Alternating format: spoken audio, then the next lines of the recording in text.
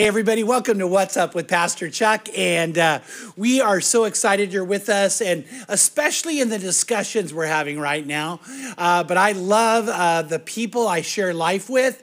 Lauren's here, one of my favorite musicians, singers. Tracy's here, who's, by the way, going to London very soon and has never heard the song London's Calling by Elvis Costello, which we're going to change. And then Lauren Janetsky's here, and Tim Roberts is here. And so we I think, fuel each other's fire. We get around each other, and man, we want to talk about things of the Lord, which with all these guys, it just comes up like that. But what's really fun for me is we're willing to talk through some in-depth things. We're willing to even disagree at times. And yet, you know what? One of the things that's so cool about our relationship is when we disagree, we really do disagree without being disagreeable. We disagree without putting the other person down or making reviling accusations or judgment. Yeah. And we're going to be talking about the fact that I'm concerned and we're concerned about the idea that there's been a death of truth and a culture, a cancel culture of hate and divisiveness that is now being claimed by Christians.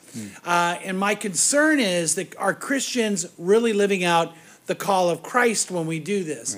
Right. Let me give you an example of that. In Proverbs 3, verse 3, it says this: do not let kindness and truth leave you. Do not let kindness and truth leave you. Listen, do not. Like, be diligent. You would never, ever, ever let yourself not be kind or truthful. It says, bind them, kindness and truth, around your neck and write them on the tablet of your heart. And, I'm saying something you all know, but it's worth talking about. How many Christians today are mean-spirited, divisive, attacking, and they've lost kindness and truth? I have a friend, Michael Jr., who's a comedian. The guy's hilarious. And I've got to be with Michael. Tim and I, we go way back with Michael, right? Yeah, he's hilarious, Yeah, before he ever even performed in churches. We were, I think, the first church. One of them, at least. Yeah. First. No, I'm kidding. I'm kidding. Truth. That's the truth. Yeah, truth.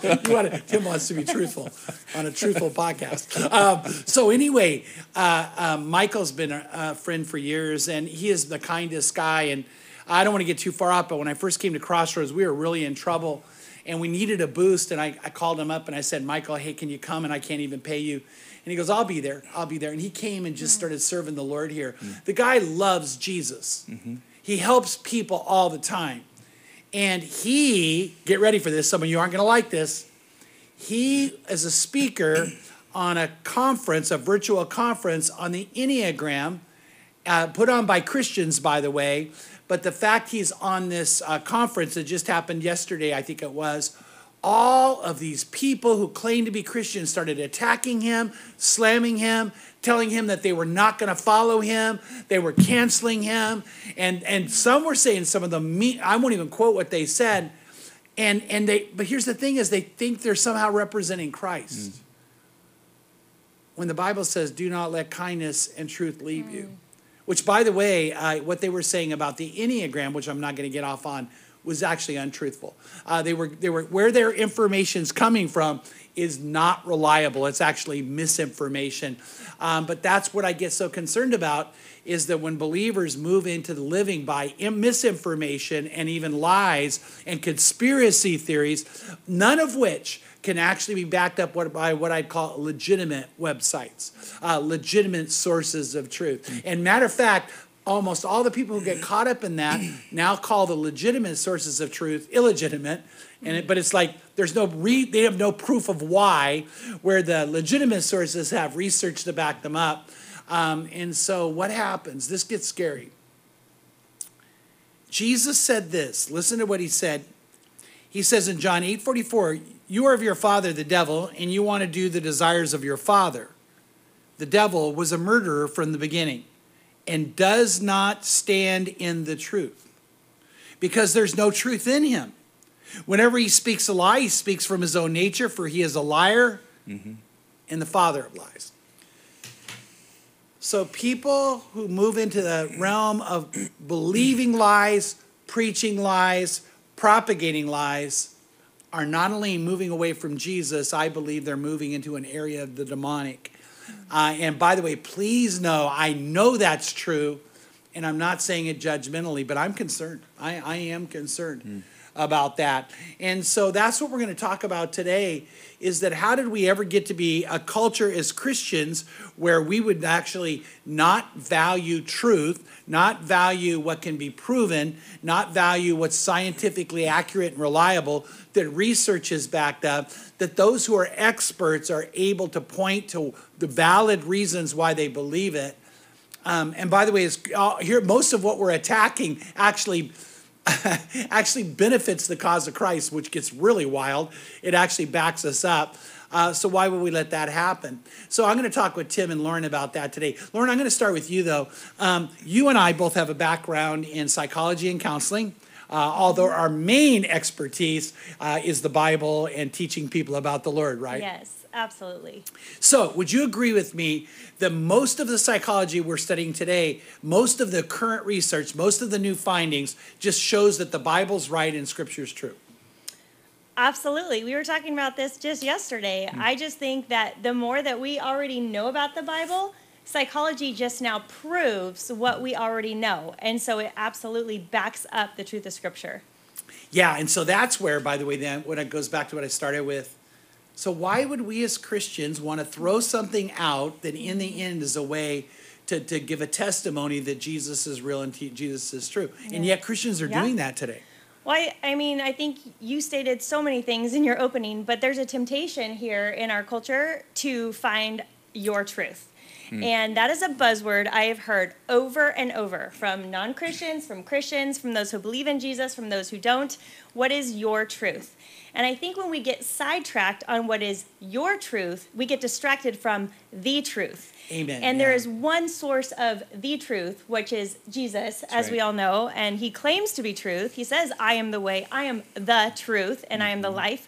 No one gets to the Father but through me. So I think when we get tempted to find these other pathways, we get sucked into our culture. And it's totally normal, it's human. And if I can just add that started in the Garden of Eden in the book of Genesis. There was a temptation to know and to be right and to have that knowledge of the tree of good and evil. That was the one temptation that Adam and Eve were told not to go into, but it was so enticing because then I will know as God knows. Right? So I think this temptation has existed from the beginning of time, and we still experience it today. Yeah, and I always think it's so interesting. How did Satan lure Eve in with a lie? Absolutely. Right. With the lie, and she believed the lie. And so I think even today, Satan's out there. He's luring Christians. He's luring Christians to get caught up in lie. By the way, pastors too. Which pastors hopefully are Christians, but they get lured into that too. But Tim is our creative arts director and loves theater, loves performing arts, all those kind of things. So you're very aware of a lot of the culture and entertainment and music and stuff like that. But you're also a father. You're also a leader of a lot of the next generation people at our church. Have you personally seen, and does it bother you if you've seen this death of truth? Yeah, this has been at the forefront for me. I mean, really, as long as I think I've been in full-time ministry, which is around 13 years or so. And I remember early on learning about this phrase, moral relativism. And it's so interesting when you dive into it and you learn, on the surface, it seems attractive. Moral relativism, what's right for you is right for you, and what's right for me is right for me. And rooted in this moral relativism is you lose absolute truth. The problem is once you lose absolute truth, you don't know which way is up. And our world is just spiraling. You just see these people grasping. They're trying to take their next step, but they don't have a clue what they're standing on. And so when you have phrases like live your truth, gosh, I was in Walmart way back at Christmas time, and I saw there was an Elsa pillow, a picture of Elsa from Frozen. And it was beautiful, and it was Elsa standing there, and it had this beautiful script that said, live your truth. And I just looked at it. I actually took a picture of it on my flashlight turned on. I took a picture of it, and I was like, this is so evil. And yet, it probably seems as though this is like so insightful and so loving. And if we can teach these kids to live their truth, without really thinking about the fact that what's that going to do to a society that is supposed to be built upon truth, and there's no foundation for it to be on. Instability. Yeah. Oh my gosh. Out, Yeah. Fear. Yeah. That's right. Yeah, and you know what I think about, because you know when you said evil, and we're going back to the Garden of Eden. Satan started this way. Jesus said he is this way. It's his very nature. He can't stand in truth. He can't stand in truth. So what we see, and I'm not saying it even judgmentally. I just think I'm discerning. I'm seeing it. And by the way, you and I have a lot of old friends we're concerned about. We see that they've left truth, bought the lie, and now they are hateful. I mean, would you agree some of the people we know have become hateful? Yeah, I mean, at large culture, you know, the non-Christians, my heart kind of breaks for them, because they're trying to find this firm footing. They don't know. They don't know that they're searching for Jesus. They're just searching for truth. Right. Now, on the flip side of the coin, yeah, I see these believers. And, you know, with everything that's going on in culture, and, you know, these arguments on both sides of things, to be fair, I think a lot of these people really think that they've found truth. They're believing that they have found, they would probably argue that, well, no, this is legitimate, this, that, and the other. So they really believe that they have found a truth. Where I would really have an issue with is how they're displaying this truth. Yes. And no matter the case, as a believer, we're called to look like Jesus. Mm-hmm. And there are a whole lot of believers out there that look, you're probably going to get a lot of comments on this, look more patriotic than they look more like Jesus. Yeah. And I think there's an issue there. I think that it's fine if you really, really believe that you found a truth. But if you're not loving in how you're trying to accomplish and sell this truth to other people, you're not looking like Jesus, in my opinion. Mm-hmm. So certainly not the fruit of the Spirit. So. Yeah, and I think that is Jesus said you'll know them by their fruit. Mm-hmm. And so all we have to do is look and see, do we see, love and peace and kindness and gentleness and self-control. By the way, a lack of self-control is a big part of what's going on today. That's right. And it's just so intriguing, the kind of... there's no gentleness. No. Yeah, and it's interesting because I've taken quite a few attacks in this season, and Tracy, you'll back me up. It doesn't really get to me. I don't think that I've walked around bothered by what is said about me. I'm more bothered by the fact that people think it's okay to say it. And I get concerned for them. Mm-hmm. I genuinely do. So I had a reviling comment made not too long ago, and I'm like, gosh, is this really going to be you? And by the way, what scared me, Lauren, is because they're kids, are pretty young, watching this mom act this way. And I'm like, oh, what are you teaching your kids? So I do care. I don't want you to anybody think, well, he just doesn't care. No, I care. But I really think I've gotten to a better place where I don't care what you think about me, but I care about you. Yeah. But I really care about Jesus. Yeah. Mm-hmm. And what view are we showing the world? Mm-hmm. Because we're supposed to be living testimonies of a Jesus who came and taught us to love even our enemy, right? Yeah, that's right. I mean, look at the culture he jumped into, right? Jesus jumped into a culture that was full of hatred towards him because everybody wanted a king and somebody completely different than him. He was humble. They wanted somebody to take charge, to be authoritarian, to boss everyone around. And then Jesus comes and he lifts up children. He lifts up women. He lifts up the downtrodden, the widows and the orphans. And this was counterculture, and people hated Jesus for that. And they put him on a cross. And even when it comes to the end and he's hanging, or when he goes to trial with Pontius Pilate, he said, who would you like me to release? Barabbas, this evil, evil man, or Jesus? And they chose Jesus we want to crucify. And so I think that Jesus himself understands this more than we give him credit for sometimes, because we think, oh, he wasn't around today, so he doesn't understand these particular nuances. But we have to look back at his culture and go, he lived it, he breathed it, he showed us that example that was counter what we're seeing today. Oh, very much so. Yeah, that's so true. I don't know why, but when you said that, it's so scary because the cry out was crucify Jesus, crucify Jesus. And like I brought up my friend Michael Jr., many people on social media crucified him. Yeah. And I'm not saying he's Jesus, clearly. I'm just saying, wow, those of us who follow the Lord who was crucified and died for our sins, now do we turn around with the same hatred that the crowd did calling for his death? And I think, what side are we on at that point is worth asking, and we just really have to do that. Tim, what do you think's contributing, though, to this culture of hate and this valuing of misinformation and lies and not owning and recognizing truth? Well, first of all, I mean, the enemy, I think if the enemy can confuse his enemy, if he can throw in some confusion and get people guessing which side is truth, immediately that confusion's in there. And then I really believe a lot of it's fear, quite honestly. I think that you have this whole group of people, really on either side, they're afraid to either look a certain way or they're afraid that they're going to lose a certain thing. And then out of that fear, they're really leaning into... again, just some real not very godly attitudes, not very loving perspective, and they're reacting out of the fear. And again, when Jesus came, he challenged, first of all, of course, that we're not to be fearful. He says, don't worry about tomorrow. Tomorrow will take care of itself. Yep. You know, each day has problems of its own. I've recently been thinking about in these times, what does it look like to be a believer?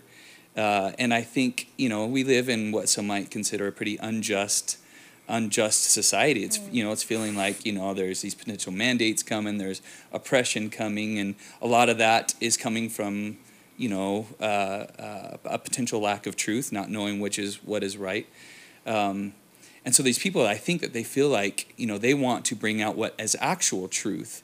But it kind of reminds me, like you said, it reminds me of the people, the Jews of the day when Jesus did arrive, and they're like, oh, here he comes. He's going to overthrow this unjust leaders that are around us. And he actually said, if someone stops you and they say, go with me 1 mile, which he's talking about a Roman soldier, right? He's saying that the soldiers had this, it was a really unjust thing that they had, where they could stop anybody, grab them and say, hey, carry my pack and go with me 1 mile. Jesus said, if anybody stops you to do that, go with them too. And he goes on and he's just teaching, if you really want to win that person over, shouting them down and trying to post mean tweets about your truth isn't the way to do it. You walk with them and you love them. And eventually, if enough believers walk miles with people, we'll look different. It'll be, 100%. Yeah. Yep. I love this, what you're sharing. I love the fact that we teach that to our kids here at church, and then we put it on our YouTube channel. But we've taught these messages for how to be the bridge and how to be that connection, be peace. God commands us, as far as it depends on us, be at peace with one another. So how do you be at peace? You listen. You walk with, as you said, I love that imagery and analogy. You invite friends into your home. You ask them their opinion. You don't judge them and cancel them. We talk about cancel culture with kids today. And it's so important that if we can learn these things and teach these things as kids, we're going to raise a generation who will stop what is happening right now. And it's also good for me, as I teach these things, great reminders of what does Scripture say? What does truth say? And how do we apply that truth to our lives? Not what do we think is truth, and how do we try to fit that and squeeze that into whatever we think Scripture says. So it's taking it from the Word to our lives, not from our lives, and squeezing it back in. Yeah, and that is so important. Yeah, the Word of God is what dictates how we live. We actually have a value here that says that we're passionate that God's Word is the ultimate authority. That's right. And there's a moment you reminded me of it, both you guys. It was a while back, but it was here in the Corona area, where at the local Walmart, there was an Islamic woman there with the whole wrappings and everything, and she had 3 kids, one of whom was in her cart. But the little one ran up and grabbed some fruit, and it all went flying off, rolling off, and she's all embarrassed and trying to figure out what to do. And one of our SIA guys, one of our college-age guys, ran over and said, let me help, and let her get back to her kids, and he helped pick everything up for her. And he said, oh my gosh, and he's laughing and playing with the kids. And she looked at him and said, are you from that church that loves us? Wow. And he said, Crossroads? She goes, yeah, the church that loves us. And I thought, okay, that's who I want our church to be. That's what I want to do. Now, Lauren, that's who you need to date. That's right. That's right. Make it happen. But, that's what you're saying. How do we even preach Jesus without showing love first? Yeah. That's right. You can't. Yeah. That's, when I was teaching the kids one time, we talked about the vertical and horizontal relationship that forms the cross. The vertical is us with Jesus, and we have to have that, and it has to be strong, and we have to believe him, trust him. He's our best friend. He's our savior. And then we have to have that horizontal relationship, which is the love for one another. When Jesus said, I have fulfilled the law with these two commands, love me and love others, he wasn't joking. Yeah. He was actually saying, be that love for one another, and that will show people your love for me. So. Oh, yeah. One of my heroes is Richard Wurmbrand, who is now in heaven. Oh, yeah. But he was tortured in Romania under Ceausescu, who was incredibly vile and corrupt and the personification of evil in Romania. And so he was arrested. He was tortured time and again. And one time they took and they beat him and beat him and beat him, and they threw him back in the cell. He could barely speak. And all the other prisoners began to curse and scream at the guards. And he was reaching out for him, going, stop, stop. And he said, no, we need to love our guards. We need to love these men. Don't do that. Don't yell at, and I thought, wow, this is the guys that just attacked you. And then the day I got to meet him, his very presence changed me and many of us, because he just was so loving. No hate, no bitterness. Yeah. So he went through the worst of the worst, and they couldn't get him to hate. Yeah. Which I think is a telling thing for someone who really loves the Lord. Yeah, Tim, that's what right. do you think are the consequences of people now who are not caring about truth anymore? They're not valuing truth. Well, if you're talking at large, both in the community of faith and just in the world in general, you're going to end up lost. Like I said, truth gives you a direction, that you often hear Jesus called our true north, or I have this scripture here when Jesus is talking about the two foundations in Matthew 7:24. He says, therefore, if everyone who hears these words of mine and acts on them, he may be compared to a wise man who built his house on the rock. And the rain and the fell and the floods came and the winds blew and slammed against the house, and yet it did not fall. And then he said, everybody who hears these words of mine and does not act on them, they will be like a foolish man who built his house on the sand. And I think of that. Jesus is truth. We established that. So if we hear his words of truth and we build upon that, we have a firm foundation. And we're going to get slammed all over, but we're going to be okay. The scripture says so. We're gonna stay standing. If not, we sink. And my heart for believers is that they would get back to that. They would get back to really building that foundation, so that when all this misdirection and all this weird stuff that's happening in culture is coming, hard things in your life, you're going to stand firm on that foundation. And then I picture in my head, like the world and the non-believers trying to find this truth. And sand, I also kind of picture like, I don't know, you ever seen when they take like at VBSs and they take those parachutes and you wobble them around, right? And you throw the ball around, I picture the world like trying to walk around on a ground like that, where it's just wobbling around like crazy. And they so badly want to get to there, but right now they're down here, so they don't know where their next step's going to go. So they're just doing the best that they can. And then they look to us, and we're all crazy because now we're fighting amongst each other. And it's like, gosh, if we could only look like Jesus. And, he said to love our enemies and pray for our persecutors. Yep. Never mind. Yeah, not yell. And yeah. It's good. Really good. What do you see happening with this, Lauren? Well, gosh, that was a good answer. I was thinking about the whole concept of how lies, when we allow those to seep into our minds, how they permeate and they replace the truth that we know, and we need to go back the other direction. So Louis Giglio just wrote a new book, Don't Let the Enemy Have a Seat at Your Table. And we can try to fight off this enemy as best as we can on our own, but we don't have the power to do that. But what we do have the power with the Holy Spirit inside of us is to replace those lies with his truth. That's right. So super practically, you know, a lie that is hard for me is like, you're going to fail, right? Like you're not going to be good enough. You're going to fail. And so what do I have to do? I have to write that lie down and go, that is a lie from the enemy that I don't want to have permeate into me. And then I need to write down a replacement truth. Well, you know, the replacement truth, you go to God's word and he says, I am with you always. You know, even if others are against you, I will never be against you. Right. He says all these amazing things. And then I need to look back at my life and go, have I failed yet? Yes, I've fallen short, obviously. I'm human, I'm imperfect. But have I failed God? And the answer is no. I'm a child of his. Right. I am enough. And so I think that the replacement of those lies in this culture with the truth that we need is of absolute necessity for us, because we have to lead ourselves, and then for our families and our friends, and we can help others in that way. Mm-hmm. Yeah, oh yeah. And I think too, very often the replacement is also a yes and. Is when I feel myself being angry, I feel myself wanting to act on frustration, to choose to be patient and choose to be loving. Yeah, that's right. And seek to understand. Yeah. You know, a lot of the training I had recently was being better at asking questions before you make judgments. I was in a setting not too long ago, which I won't tell you all about it, but I started hearing something and I'm like, oh.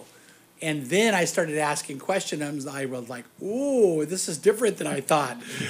But I wouldn't have known if I didn't ask questions and genuinely want to learn. Mm-hmm. And so I don't think we should be afraid to ask questions and do research and listen to what's being told. But of course, I do think that you got to make sure you have a legitimate source. That's right. Yeah, if you don't have a legitimate source, you can be in trouble. And so, we need to go to the truthful sources, the ones we can document, the ones we could follow up on, to make sure that we've done a good job before we jump to a conclusion and say something. So I loved having you guys here today, and it was really fun, and you shared a lot of good things. By the way, if you like our podcast, I'd love for you to subscribe to it so we can get the word out to you. Don't forget, we have a Wednesday night service that's coming, and that is one we want to have you be a part of. And our Wednesday nights is geared towards taking people deeper and deeper in their faith and creating a great foundation for them to stand on. And so we're going to be doing that this week with, by the way, one of the scariest passages in the Bible. I think it really is. Tracy shared this with somebody, and it got them so scared. It was a man. She got him so scared that he stayed up for hours reading the Bible because it really got to him. What scared a grown man? That's what's called. So come and be a part of that. And then don't forget, on the weekend, we're talking about how you can experience miracles from God. That's right. Because this God, who's the God of truth, also truthfully told you that he is the God of miracles. Right. And so we want you to experience that. So anyway, I hope that you share this with other people. I hope that you and I live in truth together. Yeah. And I hope we choose love over hate every single time. God bless you guys.